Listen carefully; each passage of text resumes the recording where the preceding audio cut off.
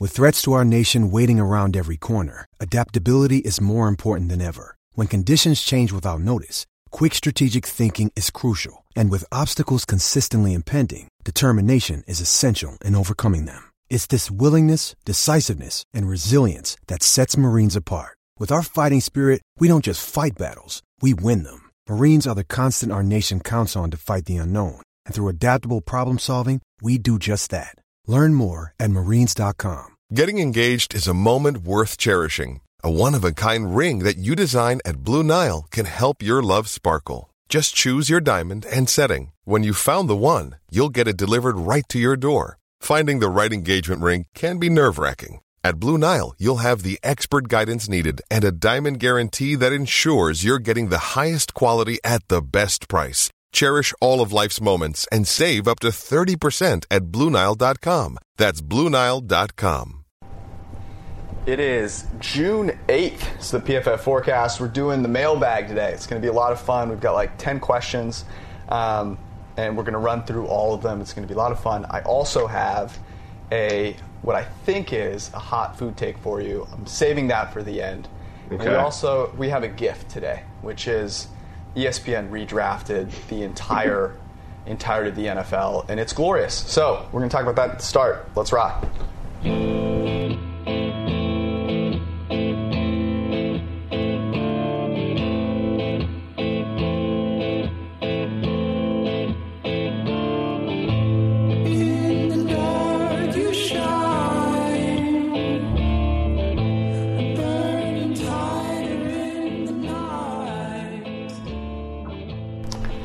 Yeah, your thoughts?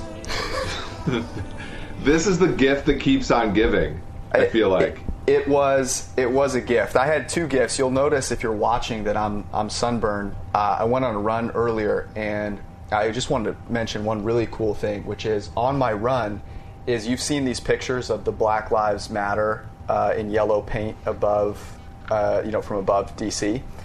That's on 16th Street, and I run by that every day, and today was the first time I'd run by it with that painted on, and there were hundreds of people there taking pictures, and I just thought how cool that was. Now, while that was happening, I was getting scorched to death by the sun, so I don't know what that says, but it was definitely worth it. It was very cool to see.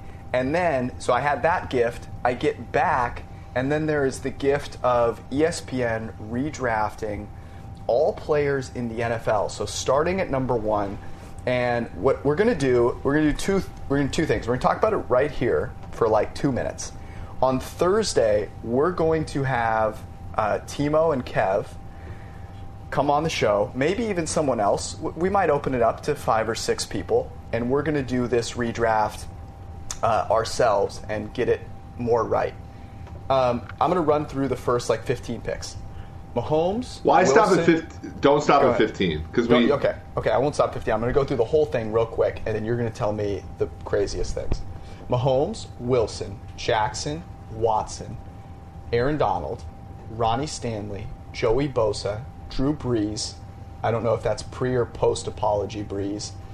Dak Prescott, Nick Bosa, Carson Wentz, Aaron Rodgers, Joe Burrow, Tom Brady, Drew Lock at 15 to Denver. At 16, Atlanta takes Matt Ryan. 17, Kyler Murray, Teddy Bridgewater, Jimmy G, Christian McCaffrey, Baker Mayfield, Michael Thomas, the receiver, Sam Darnold, Khalil Mack, Ryan Tannehill, DeAndre Hopkins, Mike Evans, Matt Stafford, Tyreek Hill, Tua, Kittle, Gilmore. Go. The most offensive thing of this entire draft is that Drew Lock went ahead of Matt Ryan. How fucking embarrassing. Drew Lock was not even a top 15 pick in his own draft last season.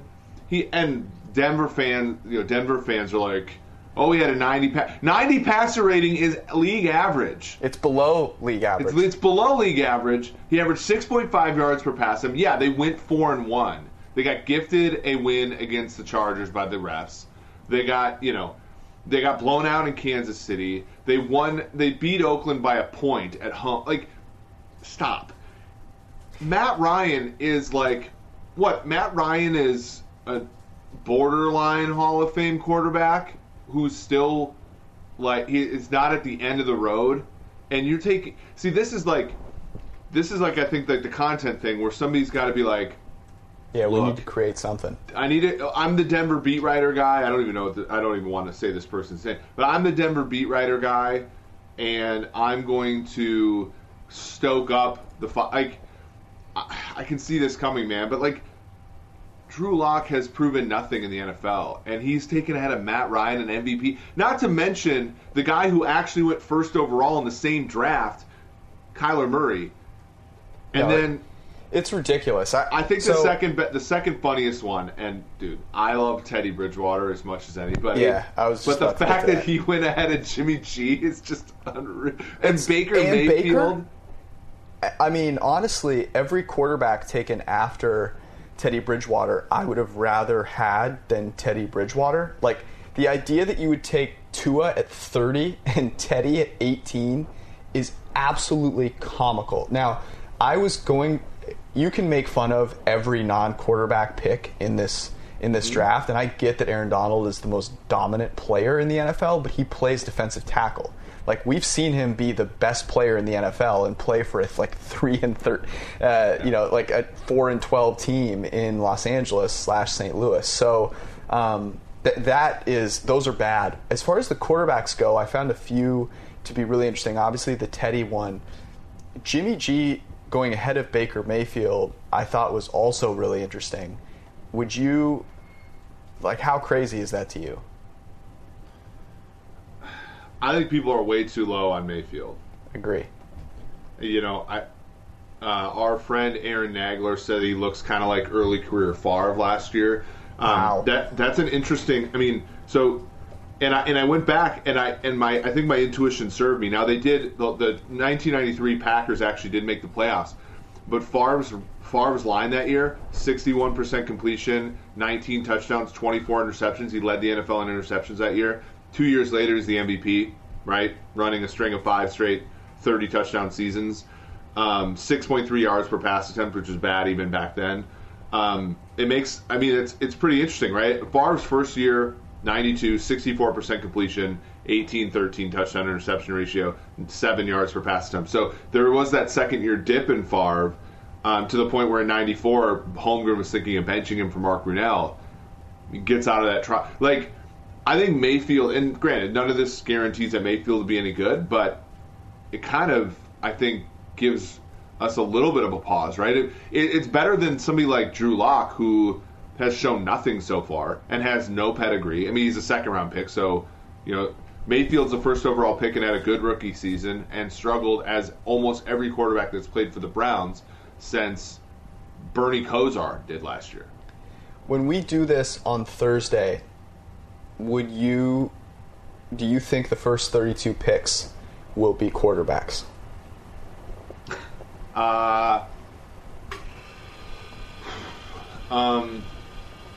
No.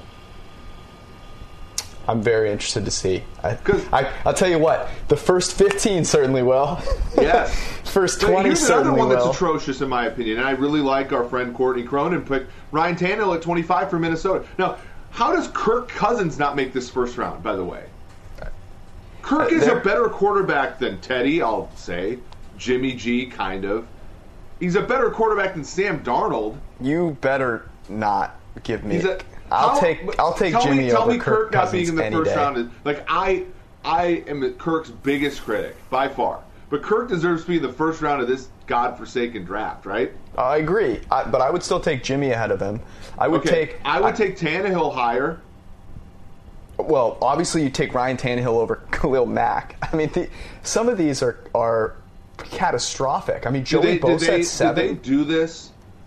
They had to have done this knowing who was taken ahead of them, right? I mean, yes. Here's the thing that I don't understand. How else would you do it? Here's the thing that I don't understand. So here's Tannehill, 2012 to 2016 yards per pass attempt. 6.8, 6.7, 6.9, 7.2, and then in 2016, 7.7. You know, he struggled a lot in 2018, but he was coming off of consecutive ACLs, right? Mm-hmm. And he didn't grade well for us. But even then, he was still like 7.2 yards per pass attempt, almost 2-to-1 touchdown interception ratio. Then last year he goes 70% completion. Like, are we? And again, I think Tannehill will regress, but he's regressing from a pretty high spot on a trajectory that was looking pretty good for a former top 10 pick. Like, I'll say this. I think given some of the players that were taken, it's egregious that Josh Allen wasn't taken in the first round. Like, given the fact that you're willing to take Khalil Mack at 24, like Josh Allen, I'll take Josh Allen over that. Here's a question that I got for you about Tannehill, just to sort of center our intuition about this thing. What's Tannehill's career record? He has 98 starts. I would guess that his career record in 98 starts is, man. I mean, I kind of want to go, 500 and say he's 49-49. He's exactly 500. Okay. So we talk. He's played for Joe Philbin, who stunk. He's played for Adam Gase, who many think stinks. Yep. And then he played for the Tennessee Titans, who were 2-4 when he took over last year. And he's managed a 500 record in his career. So Warren Moon is a Hall of Famer and has a career 500 record. Like, Tannehill, everybody thinks that this guy was like this wounded, like, Colt or something that, like, Arthur Smith propped up. When in reality, like, no, he's a very talented player. He had an outlier season that's probably not going to be quite as good. But what if he played like he did in 2016 this year? Do the Titans still make the playoffs? Should he be worthy of a higher than top 25? Should he be picked 10 picks behind Drew Lock? No. This is ridiculous. I just think it's absolutely incredible that two members of the same family, neither of whom play quarterback, went in the top 10 out of the entirety of the NFL. Joey Bosa and Nick Bosa, both of whom went above of Carson Wentz, Aaron Rodgers, and Joe Burrow. You're telling me that you would take Nick Bosa over Joe Burrow? Stop it. I mean, what did Joey Bosa do? Like, I love. Look, the Bosa family is a great group of defensive ends, and we're just bagging on all of these people. But Joey Bosa had zero effect on the 2019 NFL season. Why? Because the quarterback for the Los Angeles Chargers played terribly. Yeah. No, I mean, you're making Nick great Bosa points. had a great effect on the NFL last year. Why? Because the San Francisco 49ers quarterback played pretty well.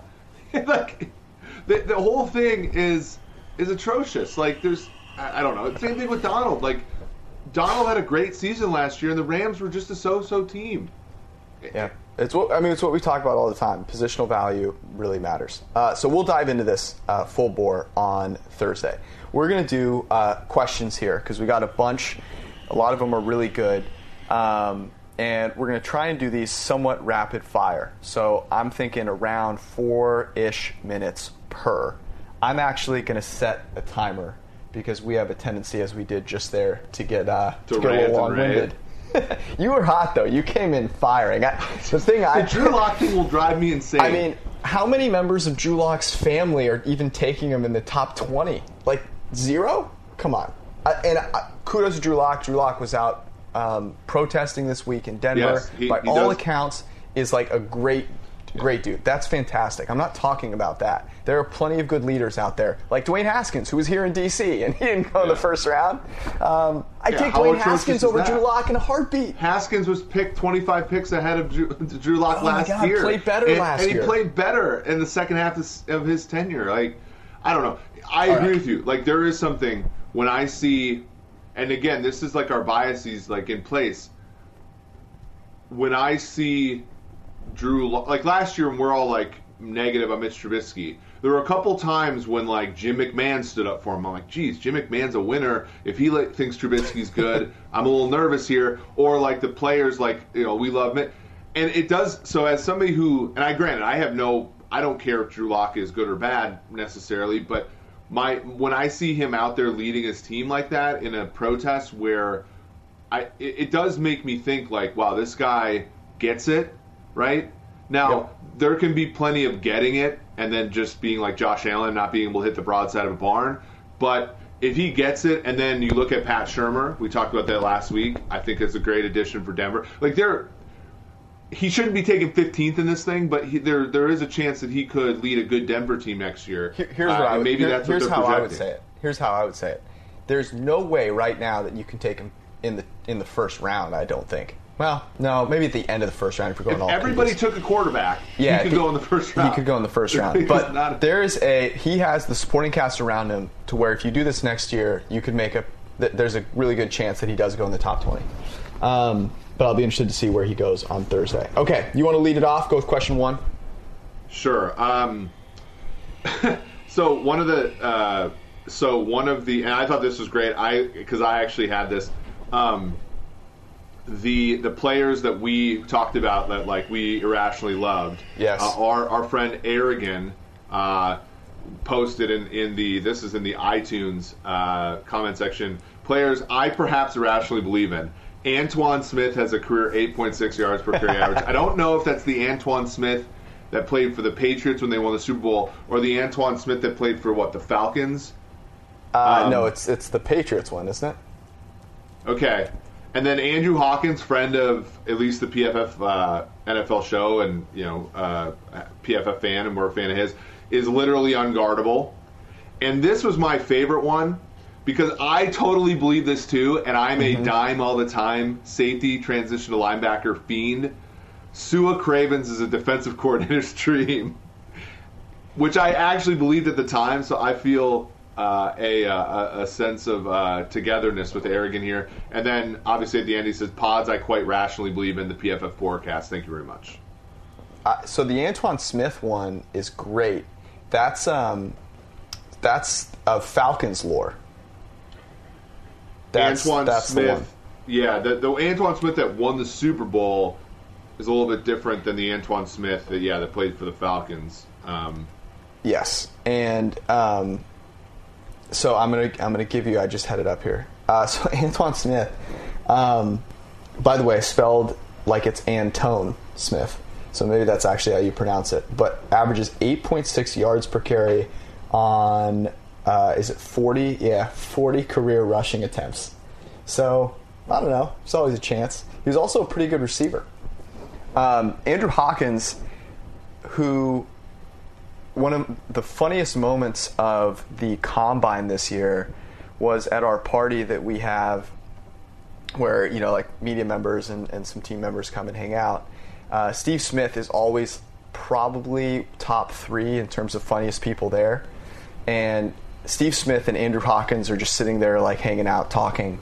And a guy comes up to Steve Smith and introduces himself, says he works with D'Angelo Williams, the Panthers running back, who, by the way, might be one of these guys that I still rationally believe in. And he's like, hey, I do a podcast with one of your good friends, D'Angelo Williams. And Steve Smith kind of looks at him like, do you really know that D'Angelo Williams is one of my good friends?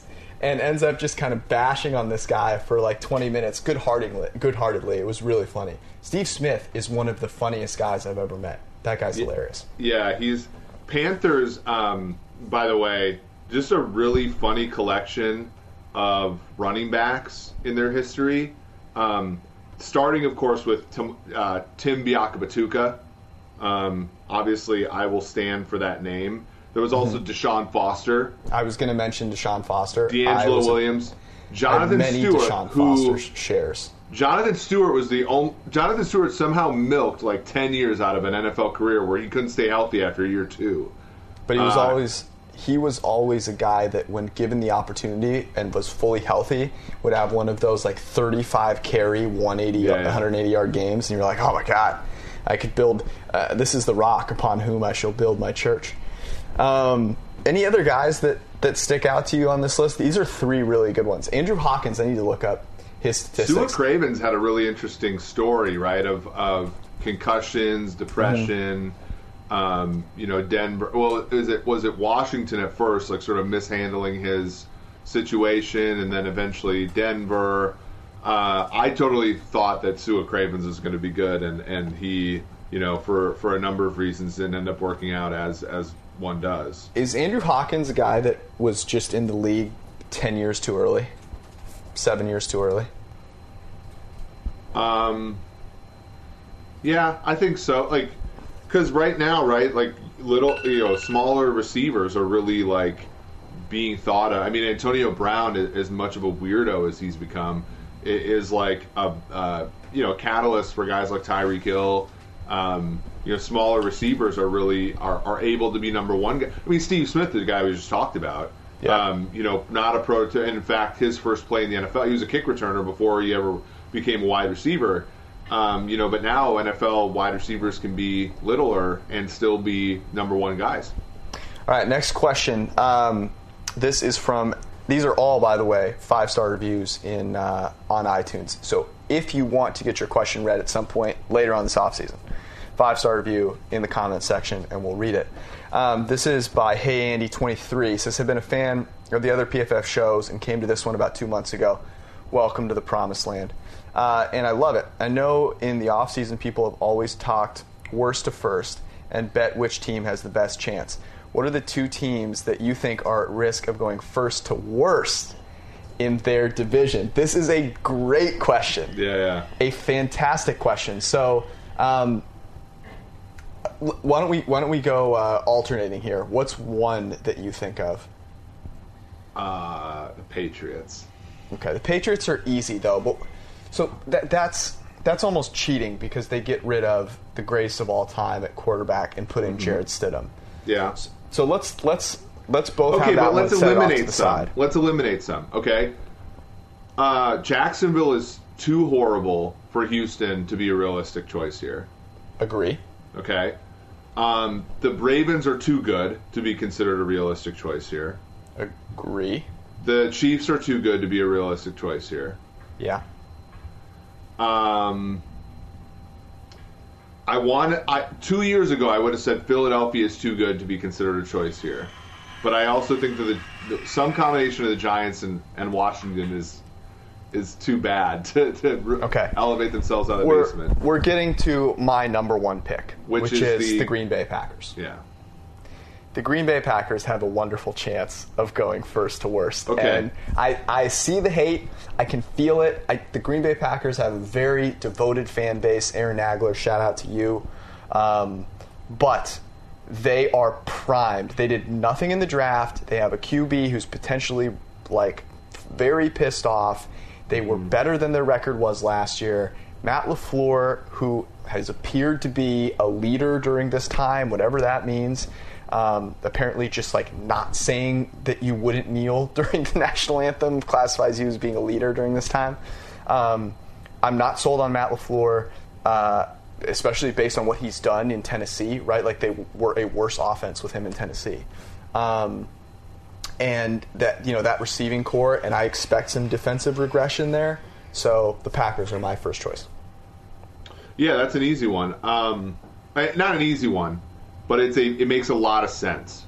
To go from first to worst is hard, though. It takes a really special concoction.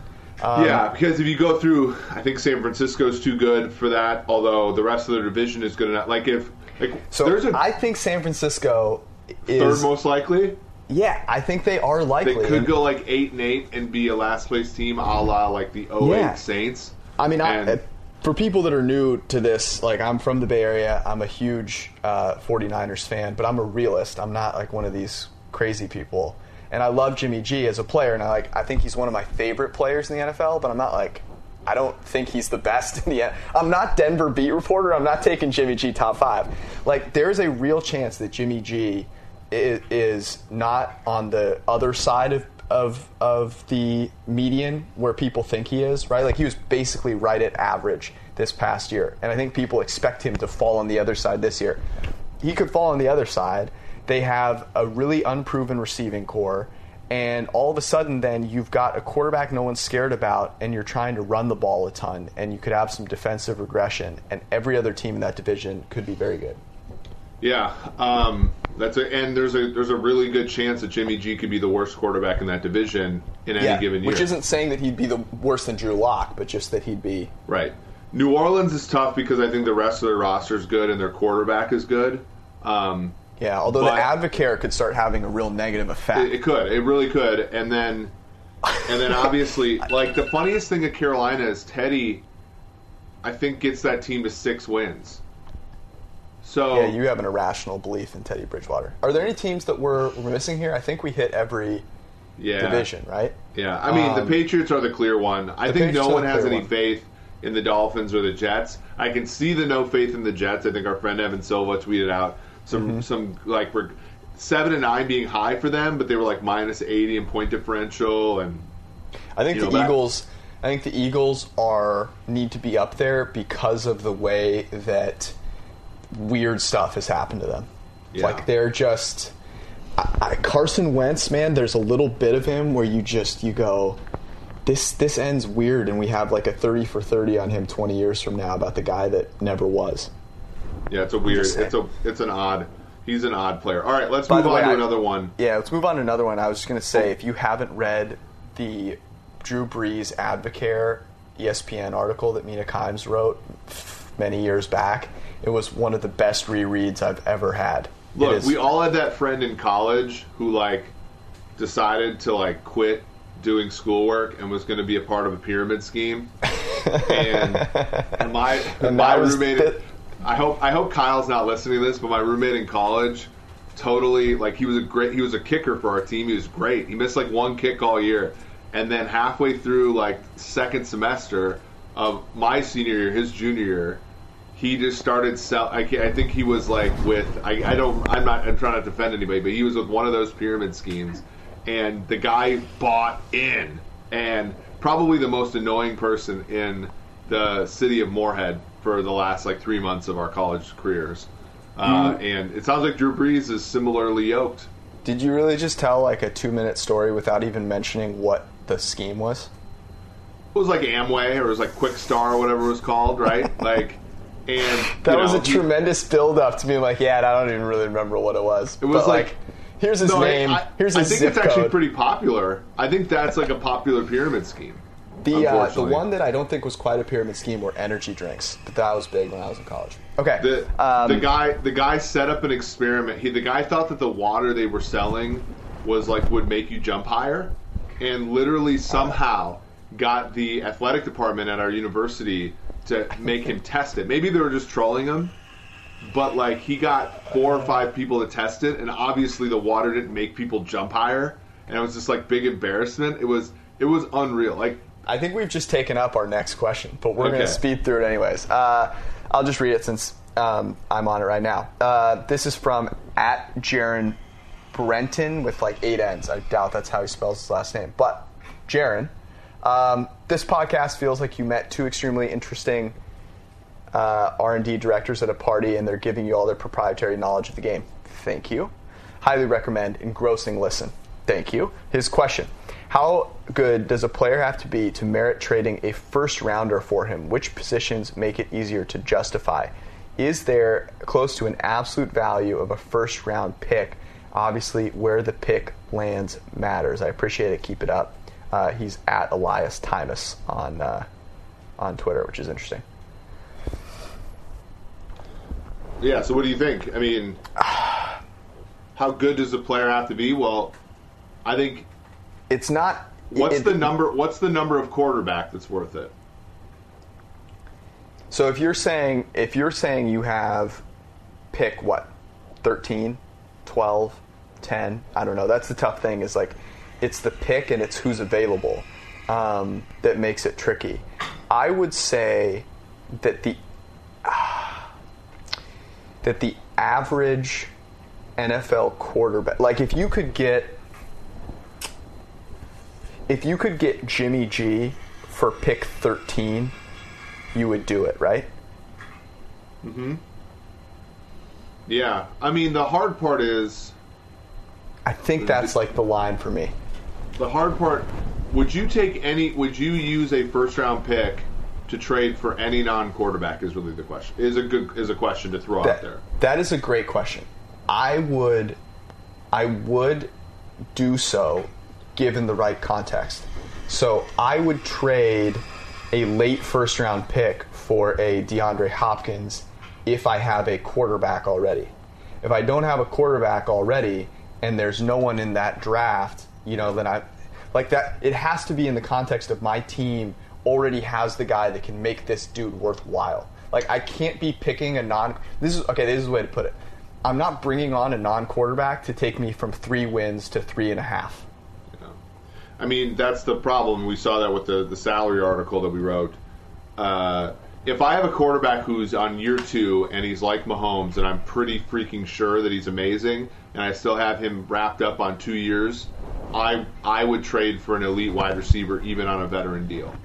Okay. What would you? Because I know I can get more than the sum of the parts with him. If I have a veteran quarterback and the player in question on a veteran deal, and the player in question is somebody on another veteran deal, I'm not doing it. So here's a question for you. Let's say you have no quarterback.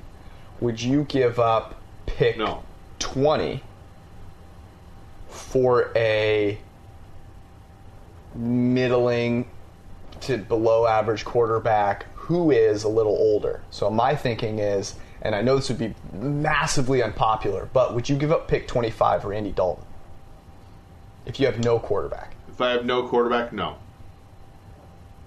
I don't think I would either. The problem is that you don't have a quarterback. You don't want to be using those picks. What you want to be doing is you want to be trading the picks so that you have a war chest to get an opportunity to have a quarterback the following year. Yeah, I'd agree. It's like I'm trying to win the Super Bowl. The other so scenario which does work to me is if I have. So we'll throw out all the conditions. If the player is a corner, wide receiver, possibly an offensive lineman, because I know that the value differential is still there, and he is on he's on second year early. So like Minkah Fitzpatrick is an interesting case because he's still cheap. He's a first round pick, so you have the 5th year option on him. And so when you trade that first round pick, you don't also have to give him all. Like Jalen Ramsey was past that point now because now the Rams have to give him a contract in addition to all the draft picks, and they actually give up 2 for him. But you know what I'm saying? So it does matter where the guy is on his path, and I think the most important thing is where your quarterback is on his path. Well, that was the thing with the Steelers. Now, they kind of lucked into it, right? Their defense played so out of their minds that it worked out. The pick didn't end up being a top 5 pick when it totally could have been. All right, you ready to move on? Perfect. You got this one? Let's do, Cowboys analysis. Sock Fudge. This is coming from Sock Fudge. Yeah.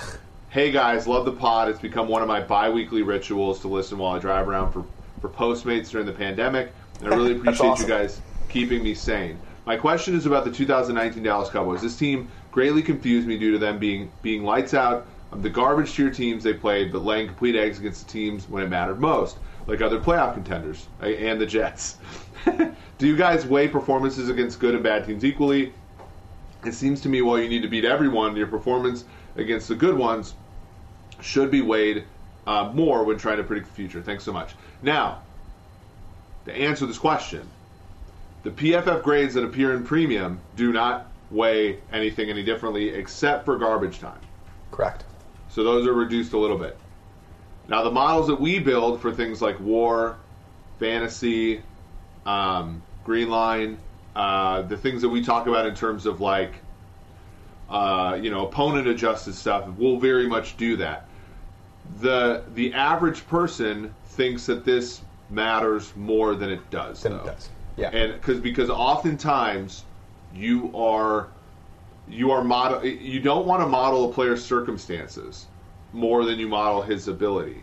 And in football, it's so noisy and so low sample that if you go too far and opponent adjusts too much, you lose capturing how good the player was.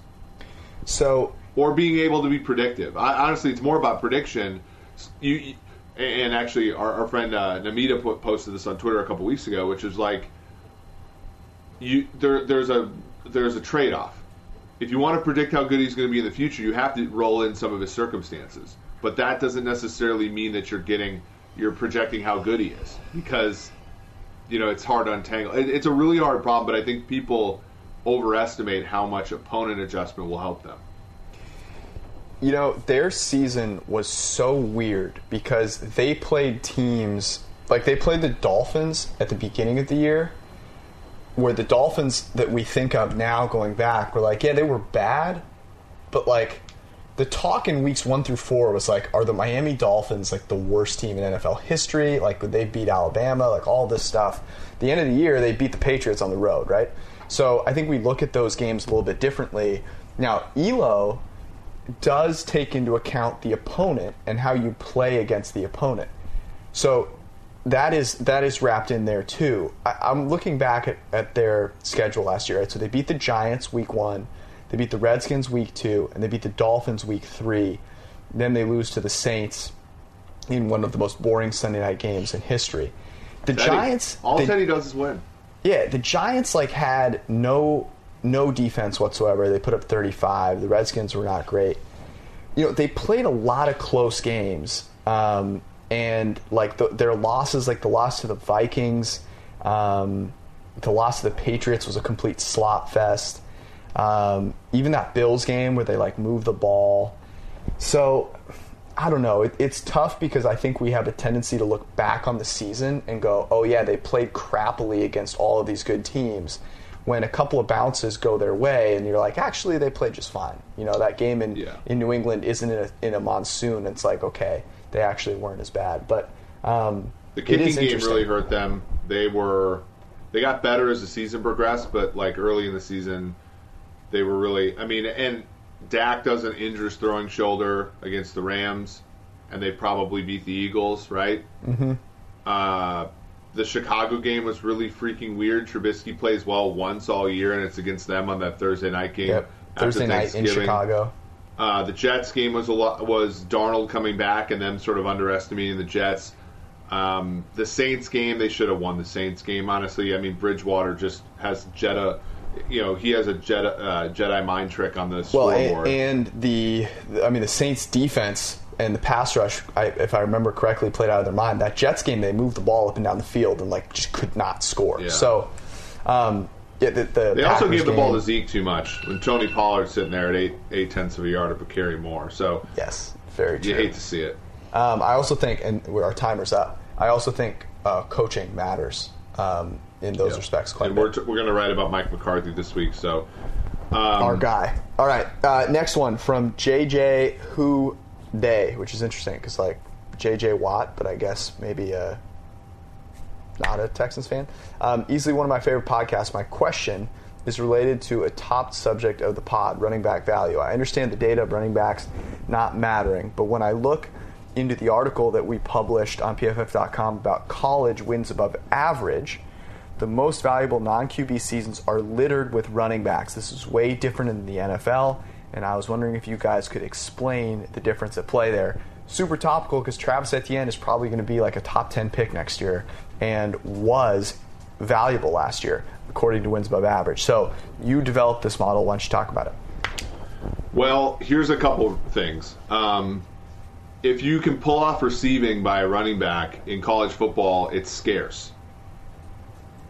So catching the ball in the backfield as a running back is something that will not get you a whole lot of value as an NFL player, but will get you some as a college player. So I'm just going to throw receiving out there. Receiving and blocking are more scarce out of running backs that are at the college level than at the NFL level. So anybody that can do that as a complete back will get some value. But even on top of that, running the football in college football it doesn't close the game, but passing is less efficient for most teams, and more scarce, frankly. So the differential between running and passing is not as high, and then the ability, it's less of a scheme thing and more of a talent thing in running the football in college. So if you have that talent thing above and beyond other players, then it's going to show off more. That's exactly what I was going to say. The thing about the NFL is that with 32 teams, you condense the running back space quite a bit. And it's easy to find 32, 50 pretty talented guys over the course of, say, 4 draft classes. But in one college season with 132 teams out there, that is a lot. Those are a lot of running backs, and you can separate yourself and gain some value, especially, as you said, when passing is a little less efficient. And you can just athletically beat linebackers consistently at the college level and not at the NFL level. So if you have the ability to do that at a higher rate, there's some value there. But that's a great question. Do you think this guy hits on part of the reason why running backs are taken so highly? Because evaluators go out and they look at these guys and they go, wow, this dude is killing people, unlike anything I'm seeing, right? And intrinsically, they're kind of making this wins above average computation, and they're saying, like, this is super impressive. And it's really impressive, especially in comparison to, some of these quarterbacks. I'm seeing them make a lot of mistakes, and that is one of the reasons that a guy like a Zeke, a Leonard Fournette, which I can't not laugh at when I think of, go so highly in the draft. Do you think that contributes to it? Yeah, I think so. I mean, I really do think that people are not, people are compartmentalized in football. I mean, I think Belichick, when you listen to him about his evaluation, maybe has it a little bit better. The Pioli, Belichick, where you have this guy's a 6, this guy's a 7, but even then they don't factor in positional value very well. And I think when you're a scout, your job is to sort of find the best players, and there's a little lacking in terms of understanding the valuation, the transformation, the projection, and so I would say that. I mean, I think when you look at this guy's above and beyond everybody at the NFL level, at the college level, you have a hard time of projecting and saying, well, what happens when the talent pool shifts and the production function is more flat, all that kind of stuff, because that's not really how they think and not how they're trained to think. Yeah, I'm not a fan of when the production function is flat. Yeah. What about this one? JD7788. Love the show. What's the craziest bet you've ever won or lost? Oh, this is a good question. The craziest bet I've ever won or lost, I can't talk about on the show. So I'm going to need to think about it for a second. What about the bet that we had where we set a line on Renner's 40 time? Yeah, that was... So do you remember exactly what we set it at? Well, so Renner thought he could run a 4.6, which is egregious. And so I think this is right before you moved here, and they were going to go to the UC and have him run it on turf. And I was like, let's put it at 4.8, and I'll go over, right? Mm-hmm. And he ran a 4.82, which is pretty impressive for a non. I mean, he's an athlete, but he's not an athlete. He also had no idea how to start. Yeah, he also just stood straight up out of the blocks. So that's interesting. That was one. I'm thinking, okay. Give me you bet a lot of the craziest bet I ever won was probably Jameis Winston to win the passing yardage title, and I think it was plus. It was 20 to 1 or 25 to 1 or something crazy like that. That's probably it for me. Because we wrote about it in Peter King's column. Everybody called us a bunch of stooges when they started off bad. That's true. And then he actually straight up goes and wins the thing. The craziest bet I think I've ever won, from a sports perspective, was the Falcons-Patriots Super Bowl. So I bet a lot on the Patriots in many different ways to start before the game happened.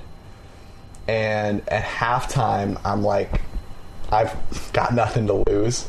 And so I basically doubled down and got some pretty incredible odds and made a lot of money on that Super Bowl.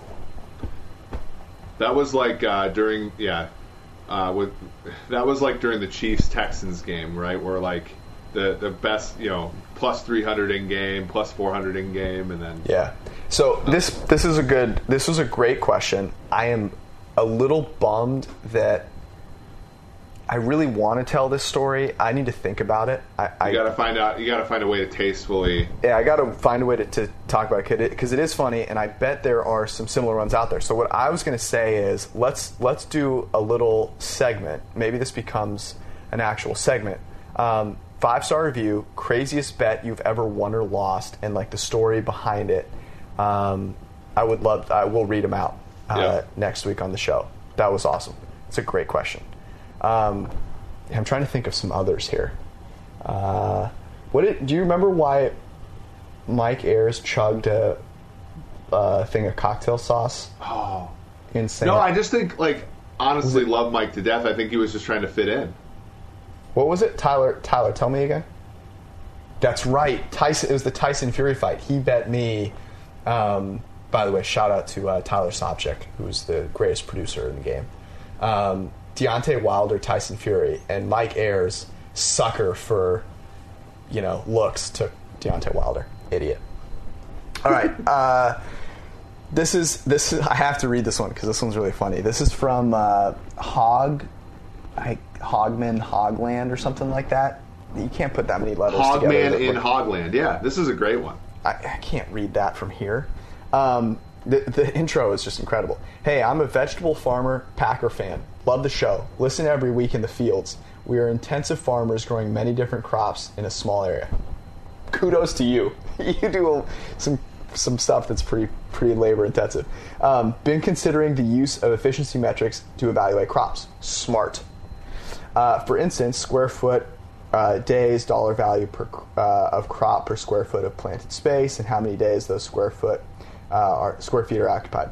Systems are complicated, so there are a lot of other variables, but it's fascinating to consider. We can use that info to best use space. I would guess that this is saving people's ability to farm, right? If you can use math, there's got to be a huge advantage for you, right? Yeah, I mean it's not unlike the stuff that we try to do. It's just that the stakes are higher, but I mean you do everything right, and even then it's subject to a substantial amount of noise, whether that be weather or the prices and all that kind of stuff. But yeah, I mean you give yourself the best chance. So he said, either way, that's not my question. Thank God, because I had nothing to add on farming out of my area of expertise. I'm considering the Packers and Chiefs getting high round running backs. Packers feel good about their developing receivers. He lists them out. The Chiefs are the same type of situation, except their receivers are actually good. Good point. That was the previous timer. Maybe teams that are trying to win now are drafting cheap young talent at running back who can come in and play early and have success, not wait 1 to 3 years for development and more valuable position players. Obviously not achieving maximum value from those draft picks, but sort of playing it safe to get someone who can contribute right away for a cheap price. Any data to suggest that this makes sense? Is there good data on what WAR, rookie wide receivers, and tight ends contribute in years 1 versus running backs? Are receivers more valuable in 1 or 2 year window? And if so, how often are they more so? Yeah, this is a great question because I think, 10 years ago when the bar for being a starting wide receiver in the NFL was playing every snap, 2 wide receivers playing all the snaps and 3rd and 4th wide receivers playing some subset of the snaps. It was far more intelligent, I think, to play. Running backs have always sort of been committee guys. Even, the best guys would come in first and second down. You get a 3rd down back. Mm-hmm. Now receivers and tight ends are more mix and match guys. So when you bring a guy in, I think Timo wrote about this. The learning curve isn't as steep as people think. And it's because you can play a bunch of different sort of roles at receiver and still be effective even if you aren't perfect. That's always been the truth about running backs. So that's a good point. I understand what the question is, and I kind of get it. The problem is, my issue with the Chiefs drafting running back in the first round isn't what Clyde Edwards-Helaire will be to the team this year. My concern is what happens if he's awesome and then they give him a contract. His second contract is to me is his biggest concern, right? The biggest risk. Well, if you're a Kansas City fan is, and the opportunity cost of drafting him because you need corners, you need receivers, you need O-line, all that kind of stuff. But I was going to say this though, which is you're not necessarily getting these guys for cheap. When you spend a first round pick on these guys, you're paying them a lot of money. And let's go to our friends at Over the Cap here and actually look at this. That was the thing that came to mind. Is when you take a guy in the first round and you go, oh yeah, he's going to be cheap. That's if it's a position like a quarterback or a tackle or a receiver. Saquon Barkley is the 8th highest paid running back right now, and Leonard Fournette is the 9th highest paid running back. Yeah, so that's it's not the truth at other positions. Yeah, I mean, it's so a little lower. So you look at 4-3 defensive ends. So let's look at Nick Bosa. Nick Bosa is paid less than Shaq Lawson, Leonard Floyd, Mario Addison, Jerry Hughes, Justin Houston, Ryan Kerrigan, Jason Pierre-Paul, Kyle Van Noy, Preston Smith, your boy, Brandon Grant. Like, the second overall pick spent on a defensive end, there's value there in the sense that the dollar differential for a comparable player is huge. Right, running back is just simply not there. You're getting a great back in Barkley, but you're paying for it. And I mean, people always have this cutoff where it's like, okay, I'm just going to look at first round wide receivers, and I'm going to exclude all the others. But like, there are worlds where your first round guy is the Terry McLaurin or AJ Brown from last year, and so you want to take shots on guys that can be valuable at the receiver position, because in that 2-year window, in that 1-year window, do you know exactly what McLaurin or AJ Brown's WAR was last year? I want to say it was half a win, close to half a win, pretty high. Yeah. So like, that's going to be far more valuable than like 2 seasons of Clyde Edwards-Helaire, which is kind of what the question was about. So that's a good question. Shout out to you being a vegetable farmer and a Packer fan. That's impressive. Look, there's the what was this? The reputation of people in Green Bay, people in Wisconsin not eating vegetables, right? Is going against it. I was going to say, what favorite vegetable? What is it? Kale. Kale's got that bitterness to it that's amazing. Yeah, kale's great. Every day I have it. All right, let's go to Horse Beans 11. This is a long one as well. I love the pod and absolutely love hearing you guys when you show up as guests on other quality NFL shows. Thank you. Appreciate it. And live with Collinsworth and other PFF personalities. We got to get Chris to call in, by the way. Yeah, we do. Question.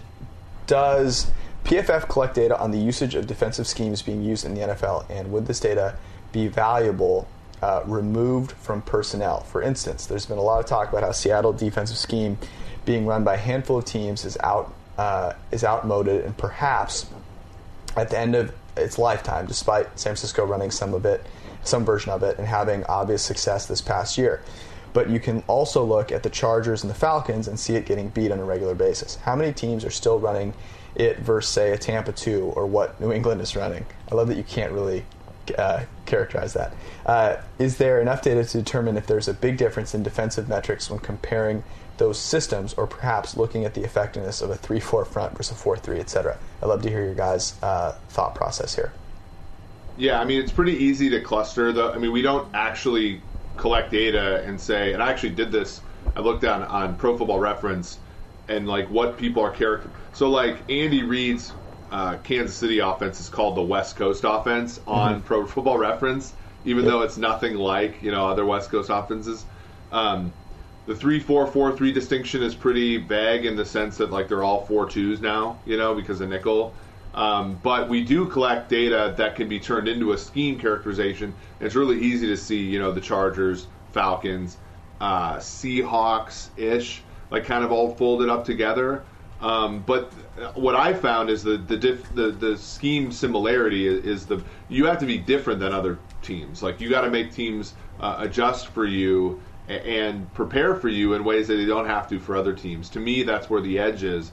And so Seattle used to be different, a lot different than other teams, and it sort of evolved back to where they're pretty characteristic of a lot of situations. And that's where I think they lose a little bit of their ability to win there. So that's my 2 cents on it. I echo your statements there, and I think what stuck out to me about this question was the way that he said how teams are still running the Seattle defense, the Tampa 2, and then whatever New England is running. And that's the key delineation. You have to be continually able to change and innovate, whether you're on defense or offense. Right? The great thing about the 49ers is, yes, they have a lot of tenets from way back in the day, but they've innovated. The New England Patriots continually innovate from game to game, and that's how you kind of stay at the top which I think is really interesting. We're running out of time here. There was a guy who had like 15 questions. This is Dylan J. Barker. He had like 10 questions. They're all pretty good. One of them was, if you were the GM of your favorite team, what would be the first 3 moves you would make? Let's just narrow it down to like the first 1 or 2. You're the GM of the Chiefs. First move you make. Unload Chris Jones. All right. I am signing George Kittle. But to what? I am not paying him more than... I'm making him the highest paid tight end, obviously. I think I would go to like the 15 to 17 range. Yeah, well, that's the hard part, though, is that, like, if that's clearly going to set the bar, but if Kittle's wanting, like, wide receiver money, it's going to be really tough, you know? Whereas I think unloading Chris Jones is pretty easy in the sense that as long as you're willing, and maybe they're not, but as long as the Chiefs are willing to say, look, hey, San Francisco, remember when we gave you D Ford? How about we give you Chris Jones, Stop. and you Please only stop. have to give us a third-round pick? Please stop. You know, you can sort of massage the price to get rid of Jones, whereas it's really hard to sign Kittle unless you're willing to go through the negotiations. Which Look, I think is I would leverage the fact that we have the same first name to get us to the same table. We'd break bread. We'd have an honest conversation. Be like, look, dude, you had the best season you're probably ever going to have. We're going to pay you. We're going to lock you down. You're never going to have anything to worry about. I believe that George Kittle's a simple man that just wants to win football games, and I respect that. We're going to pay him for it. The vegetable farmer from Iowa. George Kittle, I am lucky. George Kittle is like one of the most likable players in the NFL, I've got to think. Can we read some of the mean tweets? I just wanted to read some mean tweets. Sure, let's close out with that. Give me a couple. Okay, so here's one I like from the other day. David Greenshield, who edited this, which how do you misspell any of these words? But leave it to Seth Rogen's brother and the fraternity guy to go woke as a joke. Apparently we were too Too funny woke? as like funny that we have, you know, people. The thing that triggers people the most isn't actually the opinions; it's that we dare to have them, which I find funny. Jesus Oregon, which is like what I say every time that Justin Herbert starts a game, but nonetheless, every time that guy on the right, I see that guy on the right, I click away as fast as I can. Is that me? I think it's me, actually. Well, no, I'm the guy on the right. Well, I think it was on that particular podcast, I was the guy on the right. Oh. So Right now, I'm the guy on the right. Jesus Oregon or Jesus Oregon. Jesus. We got some really good feedback. The Jason Fitzgerald episode was absolutely loved. Okay. This was, so as you're finding the next one, the Seren Petro podcast, if you didn't listen to that, I think the audio is a little tricky, but Seren is great. Talked about the AFC West. You should go Somebody listen to it. had a really good, so Chris Reynolds said, are we going to act like Seren's guy, the Seren guy's voice doesn't sound an awful lot like Andy Reid? Okay. So I heard, actually, Chris Collinsworth said he thinks he sounds like Mike Tirico. In any event, he was great. Yeah. And this guy says, are we 100% sure that Andy Reid didn't lose a couple pounds? So, hey, Seren, your walks are doing you some favors. And he just added a fake beard. I'm not sure you take that T-shirt off. He's not wearing a Hawaiian shirt underneath.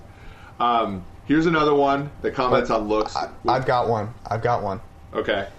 If you know Austin Gale, We had him on. He was on the podcast a little while ago. You can check him out. And this person says, this is the Stats Life Productions, said, it's nice to see Eric's son on the podcast. Which I don't get. I mean, It's tremendous. It is. I don't know who that is making fun of most. Exactly. That's the best part. And then the Bruce Gradkowski episode, Andre Roca said, went in with no expectations, and holy crap, this was a great pod. That's the story of my life. People came in with no expectations, and they just leave so glad. Opposite way around, actually, mostly for me. People go, holy crap, this guy's kind of a dick. Any other good ones? I think that's it. Here's my quick hot take for you. You are a pizza connoisseur, and there are some good pizza places by you, right? You mentioned that you went to one a little while ago. You were in Chicago, pizza place as well. Have you ever had pizza with this like hot honey on it? Mm-mm. Okay.